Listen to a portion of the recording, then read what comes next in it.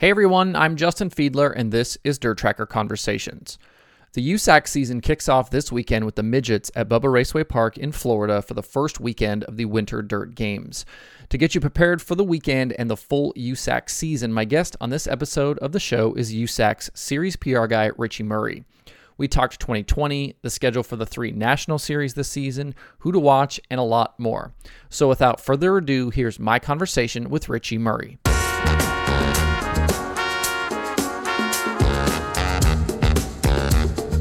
I want to start with, the word off-season is such a misnomer in motorsports. There's so much work to be done once the season ends to kind of get ready for the next year. But what's your off-season look like, and what are all the things you guys have going on at USAC this year? Well, off-season doesn't really belong in the vocabulary of racing, but it almost kind of gets busier when the off-season hits because you got to pretty much structure during the race season, going race to race, and that's how it is. But once the off-season hits, you get all the projects to get all the stats updated. Like I've been doing that every year, get all the stats updated. I've decided to write a book, be a part of writing a book, a new Silver Crown book called Rolling Thunder, which should be out in May. And then digitizing videos from our USAC Thunder library. And I mean, the list is endless. And then you got breaking news on top of it, which it got a later start than usual this year. But I know we've had a few things here and there, and you just got to be ready and prepared for all that. And then basically you got to remember, look ahead of 2021. You got all that, everything else coming up. So it's nonstop, pretty much. It's 24/7, 365. Probably more than that, actually, sometimes. Yeah. When you look back at 2020 and all of the COVID and pandemic stuff aside, what is going to kind of stand out in your mind from, the USAC season of racing for 2020? Well, when I think back on it, I think about how everybody, we didn't know if races were going to happen sometimes. And, races are canceled all of a sudden, then you got to find new places to go all of a sudden. Like, for example, Springfield at the end of the year, it's been traditionally in August forever. We have the Hoosier 100 all of a sudden appear.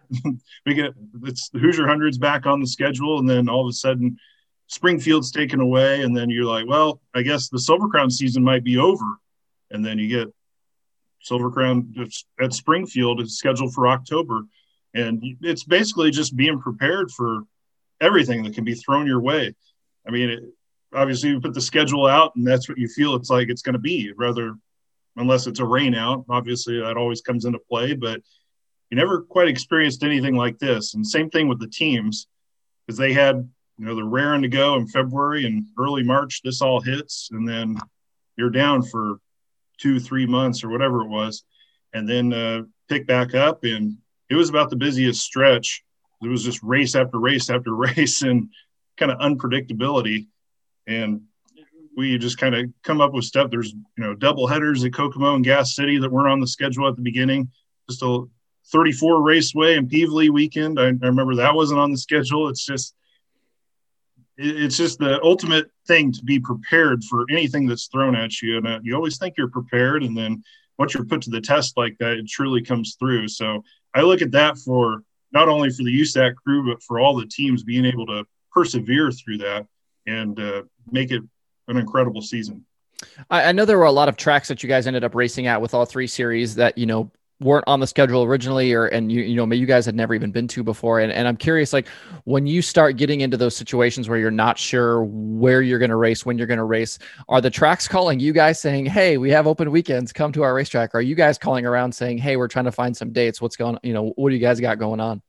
Yeah, well, that Levi Jones and Kirk Spridgen, luckily they have that side to deal with, but I know it's probably a little bit of both, because I get the emails from tracks wanting races and I send them to them and vice versa. So it's kind of a little bit of both. And at that point in time, I know, series are trying to move around everywhere, and it's just trying to make, something happen to get races in. And same for USAC and same for the tracks, just trying to get races in. And I know, like, some of them it was, like Eldora, for example, just put in a really bad spot, couldn't have any fans. And that's the same for like a lot of the California tracks. I mean, they couldn't have fans. So it's just kind of, tracks coming out of the woodwork sometime. Like Merced, we hadn't been there with USAC National Series just a couple times with the Western states. And, they really wanted to race there and made it happen. And that was two of the best races we've had all year. And then it parlayed itself into becoming a 2-race weekend this year on this year's schedule. So it's just a little bit of both, honestly, and just trying to get races in was the key for everybody last year. With the, you guys got a solid number of midget races in, a solid number of sprint car races in. You only got 5 Silver Crown races in. Was there talk of not even having a Silver Crown champion in 2020, or was that never even brought up? I mean, obviously the hope was hopefully we can get something going, because I mean, it was just a kind of nerve-wracking, honestly, for me personally. Like, man, as it was our 50th season, like, man, is there going to be anything happen this year? Because you see tracks can't run, and a lot of them are fairgrounds tracks, which are owned by the state in most cases. So you're at the mercy of them. And then, I mean, especially with Silver Crown, there's so few that you can lose and still have a decent season. And like I said, we thought after we had Sealands Grove and Salem and Lucas Oil, we thought at one point it might just be a 3-race season. And Indiana State Fairgrounds got added, and then we thought that might be it. And then October comes, and here's the Springfield race. So yeah, it was a little nerve-wracking on my end for sure, because and on everybody's end, because it's never been through anything like that. And you're, like I said, you're expecting rain or whatever, but I don't know. It was a little hairy there for a little while, and never knowing when the season might end or might start. Yeah, that's for sure. Basically the theme of the season. Yeah. For the sprint cars and the midgets, you guys obviously have incredibly tight championship battles, kind of down to the wire. Wyndham wins the midget deal by a point, and Brady wins the sprint car deal by not many points. And how many times has that been the case? It seemed like my kind of fandom of USAC is pretty new, but like, is that common for those championships to kind of go right down to the end like that? So it's funny, like the sprint car battles. I kind of did a chart on this, and I think ever since 2017, I think all those are ranked within the top 10 all-time closest finishes. So even this one, it seemed like a blowout for Brady Bacon, but I think he won it by like 39 points or so. It was like the 18th closest finish in the history of the series. And obviously there's different point systems that have been used among the years, but of late, it's come down to the final race. It's so close with everybody. And like we had every single championship within it, like Indiana Sprint Week, you come down to like 7 or 8 drivers available, mathematically eligible. And so I don't know. It's just, I remember blowouts and drivers just kind of coasting, but it doesn't happen a little bit at the end of the season. But these days it's so close, and so, anything can happen. And just one little hiccup, like we've seen in the midget stuff, when Tyler Courtney had that kind of rough start to the season, was way behind, and you thought, man, he's probably out of it. I don't know what they're going to do. And then Wyndham just has one bad night and Courtney wins. I think that was at Jefferson County. Mm-hmm. It's like, hey, but the points race is down to 10 points all of a sudden. And I think Wyndham had another bad night the next night, and then Courtney had the lead. It's like people can eat up points that quickly when you have a one-off night. So yeah, that's been the case a lot lately. And like the 1 point difference for the midgets this year, that tied 2008 and Cole Witt and Tracy Hines down at Irwindale. And the sprint car deal, obviously there was that tie a couple of years ago, 2018, and I think that broke the long-standing record from 1965. When they used to do like half points and thirds of points. The kind of interesting point system back then, but a lot less points, but I guess they're all valuable and even more valuable today. Yeah. Looking at the midget deal specifically, I actually just finished last night adding a bunch of the USAC midget races from 2020 to my own site and kind of looking at some of those numbers right off the top. And it seems like Tanner Thorson kind of dominated the season. He had the most wins, most top fives, most top tens, was better than average finish. And, with the way the USAC season works out with some races that are like not for points and things like that. And with him having issues like right out of the gate in Florida, like between the Florida issues and those races, like, did he just pick the wrong races to like do well in through the course of the season? Cause like, if you look at things, you'd be shocked to like, look at that and think that he didn't win the championship. Right. It's just a happenstance, I guess. It's like Thomas Meserol, his first couple of USAC wins happened to be non-points races. It's just the ones you're run up front, you can never tell. But yeah, for Thorson, like I know he had the issue at Ocala. He won the first night, then should have won that second night. He was leading, dominating, and he blew up, then won the third race out. And then he missed a show along the way with the mechanical problems. And I mean, that's really the killer. It's right there, because it's, less than 30 points. He lost the championship by 20, 30 points. And any little thing like that can damage championship. That's, like we said, it's so close. Any little thing like that, it's pretty crazy that can happen in a season that's 30 races, and this year 44 races, that you pretty much end where you started almost sometimes. Yeah. But yeah, for Thorson, I think he led in wins, top tens and top fives. But yeah, he won the Merced race, which was appearance points only. But he was, it was just those little things that he either won it or had some kind of mechanical issue. And I know Indiana Midget Week, they had the engine problems too, which put them back in the hunt there. Just it's hard to overcome when you just lose even one race. Yeah. And Thorson, unfortunately. As we kind of look at 2021 now, hopefully we get full schedules in for everybody. What are your kind of, expectations and thoughts about the upcoming season? Do we expect similar faces up front in each of the three series? Do we think we'll see different champions? Like, as you kind of take a look at, the drivers that are going to be full-time this season, like who are some guys you're kind of looking at? Well, I mean, the Silver Crown season, Justin Grant finally rose to the top last year, and Cody just had like a lifetime worth of bad misfortune there. And Cody's not running well as of now. We'll see. He's only got the pavement ride with Doran at the moment.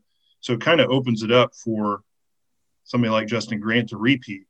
And obviously, like, we don't know what Chris Wyndham's up to, and there's some other guys that are trying to put some stuff together to run the full deal. But yeah, I think almost, if you look at it, I mean, it's obviously always the defending champion. He owns the series at the moment, so it's basically Justin's to lose at this moment. He's been in that same car for a long time now, for 5-6 years. So they got the team together that they've had all the success with, and they seem to be rising every year and rose to the top this year. So that's going to be hard to beat him. But obviously, like Cody this year, nobody probably would have betted against Cody, and just a bunch of misfortune in pretty much every race, it seemed like. So, I mean, and you look at the sprint cars, there's a lot of the same familiar faces. I mean, obviously you saw Chase Stockin rise up with the new team. That'll be interesting this year, but they have the teammates with Paul Nienheiser. It'll be interesting in itself for Rookie of the Year case, but he got Wyndham back in Hayward equipment, and Justin Grant back with Top. There was talks of him possibly venturing somewhere else, but he's back with Top, another long-standing relationship for Grant and a team. And, CJ Leary with his new car, that'll be an interesting one to see, because they dominated that Bill Michael, number 77M. They dominated the USAC Southwest Series for a number of years, winning championships with RJ Johnson. So they have great equipment. They got that Ford engine, which is a rarity in sprint car racing, but they'll be interesting to watch to see if they can elevate their game on the national level. And it's been the car owner's dream to always run it. He wanted to do that with CJ. And obviously you have Kevin Thomas Jr., self-admittedly, you had him on your show last week. I did, yeah. He wants to do much better, as we all know. Mm-hmm. But yeah, just a lot of Robert Ballou, can't forget him. And, just it's the sprint car race is wide open. There's a lot of guys up there that can compete for a championship. And on the midget side, again, Chris Wyndham back in the now CB Industries car. Yeah. Same ride, but I think at this moment they only have one full-time car that they're running. And then Tyler Courtney not running full-time this year kind of opens it for other guys. Lee Thorson with the Dave Mack Motorsports team. That's obviously a new ride. We saw a little bit of hint of that at the Chili Bowl, how well they meshed together, and that was their first weekend out. So we'll see. It seems like when he gets on teams, that elevates the teams. I've noticed several times that it's kind of instant success. It doesn't take too long for him. But the one that probably you keep an eye on is Buddy Kofoid for sure, because he obviously rookie of the year last year, but elevated at the end of the year. He won a couple of those races at Arizona and Bakersfield, pretty much outdueled Kyle Larson. And he's got Keith Kuhn's equipment. He's going to be good. He's got a year of experience now, and he knows it took him quite a bit to win that first one. It took all the way to September of last year, but yeah, he'll be tough this year. And Justin Grant and Thomas Meserol, what a team that is for RMS Racing. I mean, two of the most exciting gassers, and that's a rising team as well. And that'll be fun to watch, see what they do. When you look at some of the younger drivers, especially with the midgets, like Kaylee Bryson and Dazen Pursley, drivers that were close, got some top fives and were close on wins. Do you think that, those drivers can take some steps forward this year? And then are there other names, that are younger drivers? You mentioned Paul Nienheiser there with the sprint cars and what are we expecting out of somebody like Jake Swanson with the sprint car series? Who are those kind of other drivers coming in that you're excited about? So, on the sprint car side, Mario Klauser is one of those guys that's been around for a while, but he's running the full tour for the first time. And yeah, Jake Swanson, like you mentioned, he's one that's had a lot of success on the West Coast. He had that big move to Indiana. He's currently building a house right now at the moment. So it's all kind of, last year was a whirlwind. They didn't even expect to move out here. It was all because of COVID stuff. They just decided on a whim, we're going to do it. We're going to go now. And they did it. So everything was kind of going crazy, and he didn't really know these tracks too well, even though he's been out to Sprint Week a couple times, but he was still learning the tracks last year. And at the end of the year, he had that fast time at the Fall Nationals at Lawrenceburg, the final race. So a good team. They, like the Bill Michael team, they've won quite a bit in the Southwest Series, and they've won with CRA, but national deal is a different deal, and it'll be interesting to see them rise their game up and see how they can do. But the name you mentioned, Kaylee Bryson, obviously very fast last year and had a great run at third place, had a quick time. But we've never had a female winner in USAC national racing. And I know there's been quite a few talented ladies that have raced in USAC midgets over the years. Sarah McCune, Sarah Fisher, Holly Shelton recently. And I don't know, maybe this is the year. She's got the talent. You can see it. She's got the speed and obviously definitely the equipment. And Emerson Axum, who with Petrie Motorsports is one of those that hasn't won. And you kind of expected him last year to, it may take a little bit to get, because he kind of started off, he didn't run much. And then all of a sudden he started running, and he had out at Jefferson County in Nebraska. He almost won that deal. He came in second and was just sneaking around the bottom. And after that, I think it was just a huge confidence boost, and he was running top fives. And he's definitely one to watch, and another one with good equipment, which is an important thing in midgets, because you have to go all out in these deals, and you have to be a gasser to put yourself into contention to win. One of the things that seems like it's been a theme this year with the schedules is kind of rising purses, which I think is a great thing for everybody involved. And we saw Sprint Car Smackdown up their purse, and now this new event at Huset's, that's going to pay $200,000, over a couple of nights. And when you look over the schedule, what are those events that you are excited to see, excited to get to in 2021? Oh, well, all of them. That's the cop-out answer, but yeah. Oh man, well, I can pretty much put it like this: there's the new events are always exciting, and then like on the midget schedule itself, we have 4 new events that tracks we've never been to with that series.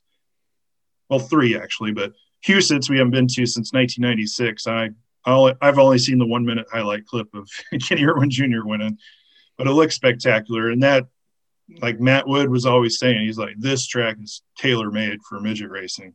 It's like, well, man, I'll take your word for it. It looks pretty fun in just 1 minute back 25 years ago. So I can't wait to see what these guys do today. But then Circle City Raceway in Indianapolis, for a long time, like I've lived in Central Indiana my whole life. That's been kind of just a TQ track. They run the Marion County Fair there, and I've been to the fair a few times and saw the TQs there, and they've made the conversion to a track that can run sprint cars and midgets. They kind of totally redid it and put some money into it, and that'll be interesting to see because obviously a hotbed of racing right there in Central Indiana, and didn't really have a dirt track within the city limits for midgets since 16th Street Speedway back in the day, and I think. Yeah, it's like the last time we've had races in Indianapolis with USAC for the midgets was 2005 at the Speedrome. For the sprint cars, it was 1984 at the Indiana State Fairgrounds. So expecting big car counts and big fan counts for that one. And then the other really cool new track is Bloomsburg Fairgrounds. We've been seeing some stuff coming out of there, and Levi Jones taking a little spin in a sprint car the other day, the Weikert's livestock car. So they're putting a lot of money, $1 million into that place, and they haven't had racing in 3 or 4 decades. Redoing the track, redoing walls, fencing, taking down this big stage in the infield. So they're putting a lot of effort into this to make it happen. And we're going to take the sprints and midgets there. So a lot of places that are unknowns, but I'm sure to produce good racing. And then like Path Valley, and then there's a few tracks we haven't been to in a long time. Like Path Valley for the sprint cars, we were supposed to be there about 10 years ago, and it got rained out. Sealands Grove, it's been 50 years since the sprint cars have been back there. And we went to Silver Crown last year, and that came down to the last lap. Yeah, great race. And there's just a lot of tracks that new and traditional events that, I mean, having Eldora back on the schedule, obviously, at 4 Crown and the Let's Race 2 events. I mean, for me as a kid, that Eldora was the place. It's just shock and awe when you look down through those from the top of the grandstands the first time. And same thing with Winchester and the Silver Crown going there for the first time. One of the most historic tracks in the history of the United States. And it's been there since almost 100 years. And, we haven't been there with the sprint cars since 2011, I believe. Mm-hmm. And Brady Bacon's going to be promoting that. It's an interesting story in itself with Brady's connections to Winchester. And he won his first USAC race there, a USAC sprint race there, and met his wife there, and who was the trophy queen in Victory Lane. So he's going to put a lot into that. And obviously we've seen him have the success with the Port City event last year with the midgets, which is back also for 2 nights. So just it runs the gamut. There's a lot of interesting events, just anything for everybody. In terms of breaking news, obviously there was a couple of things that came out today, but I'm wondering, over the next couple of weeks before we lead into Florida, do you expect there to be more news? I mean, are you hearing things that, are going to happen that haven't been announced yet, or do you think we're settled? I don't think we're settled. There might be some more rumblings here in the next day or two, actually. So Okay. sorry, I can't share those, but No. you'll see when it comes out. But that's one thing I've been hearing about. So Okay. sorry to tease you like that. No, it's good. I like teasing. Yeah. So, go ahead. No, I was just saying when we go to Florida, midgets the first week, sprint cars the second week, who are guys you're looking at to win those? Is it just, Thorson, Wyndham, is it the normal cast of characters or are those racetracks, are they going to be open for there to be, maybe some guys to sneak in and win those races that we haven't seen win before? So, it's the interesting thing about Bubba Raceway Park is how it produces champions. Mm-hmm. So, getting off to a good start is obviously a key, and we always start our season off there for the past decade. But sprint cars, it seems like every year. Brady Bacon swept the weekend last year, goes on to win the championship. Chris Wyndham won the midget stuff at the second night there, went on to win the championship. The year before, Tyler Courtney wins the midget stuff, goes on to win the championship. And it's on and on. Tyler Courtney won there in the sprint car the year he won the sprint championship. Robert Ballou, Brady Bacon back in 2014.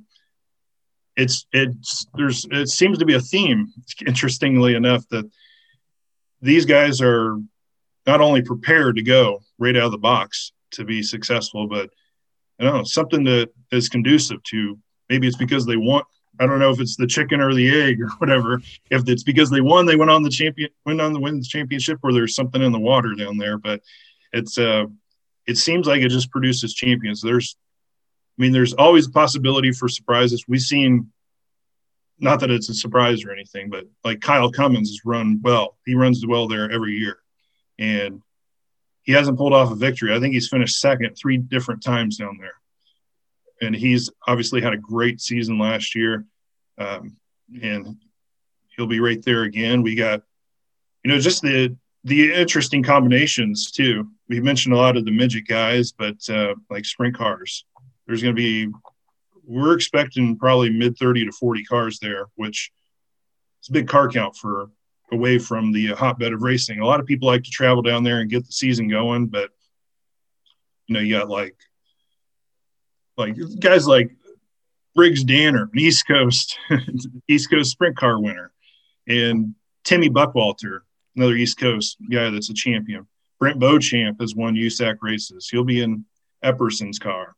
Dave Darlin in Baldwin's car. Mm-hmm. There's some interesting combos there. And then like Chase Johnson and Goodnight 22.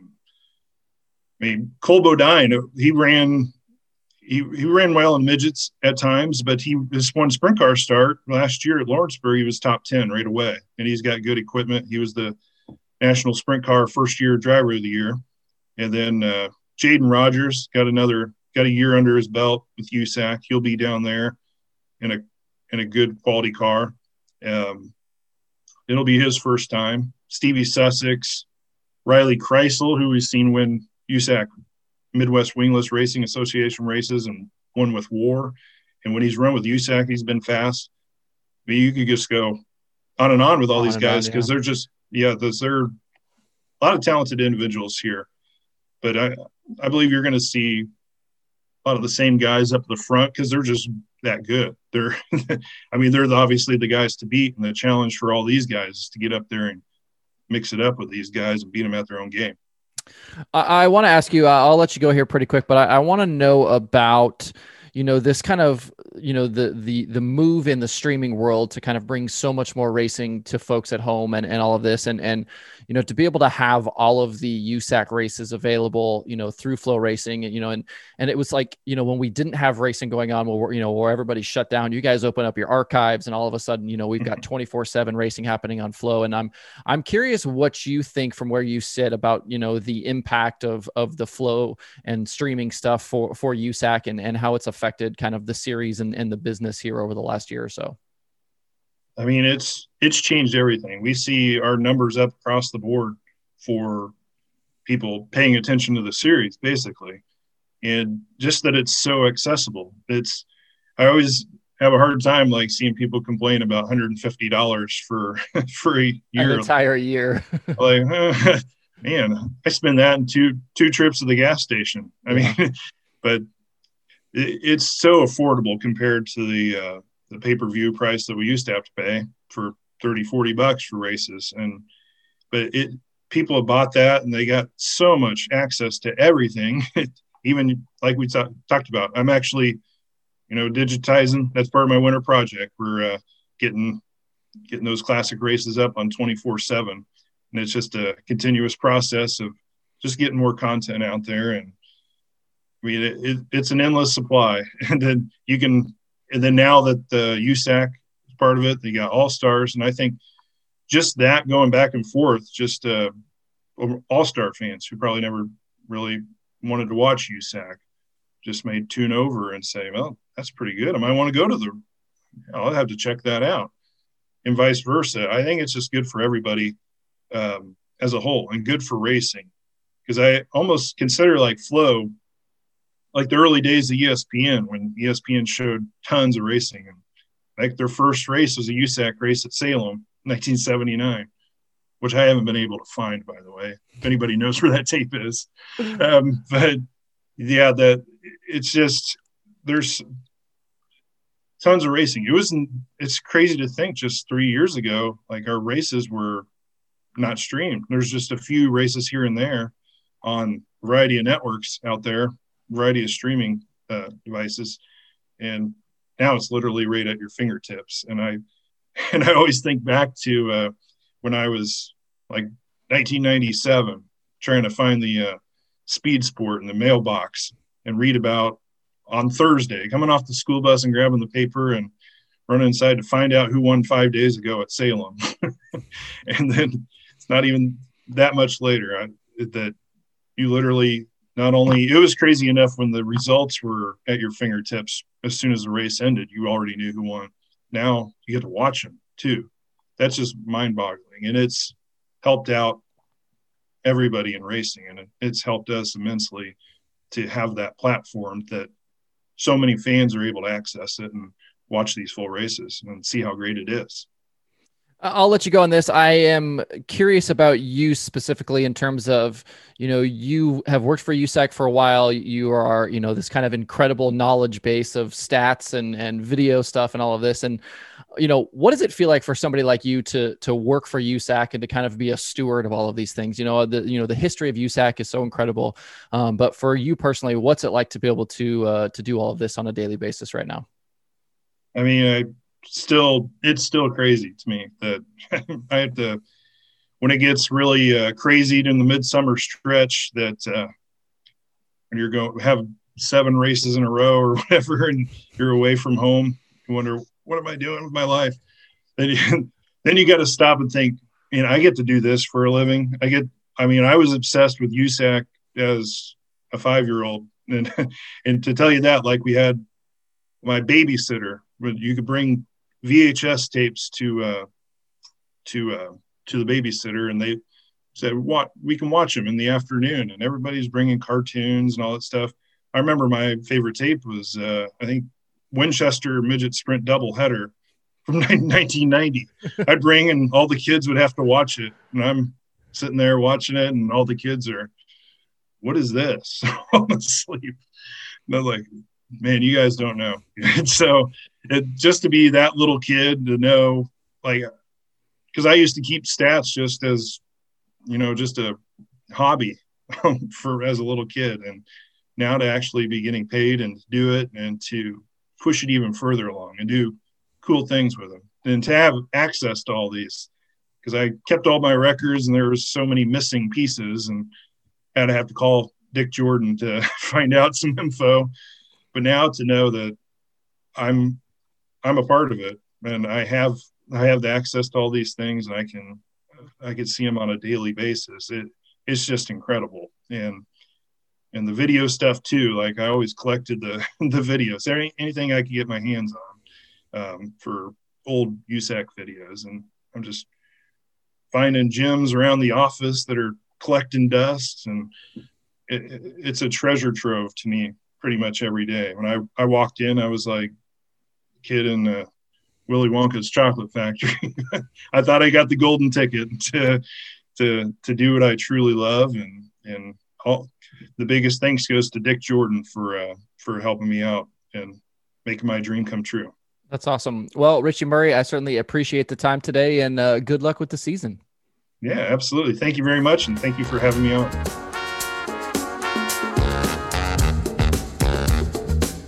Thanks again to Richie for his time. He's a busy guy, and they have a lot of racing coming up these next few weeks. You can watch all 3 of USAC's national series, the Sprint Cars, Midgets, and Silver Crown Cars, all season long live on Flow Racing. I think we're in for a really entertaining year. You can find the Dirt Tracker podcast on Apple Podcasts, Spotify, Stitcher, or where you get podcasts. You can also watch the shows on YouTube. For more cool dirt racing stuff, visit dirttracker.com and follow Dirt Tracker on Twitter, Instagram, Facebook, and TikTok.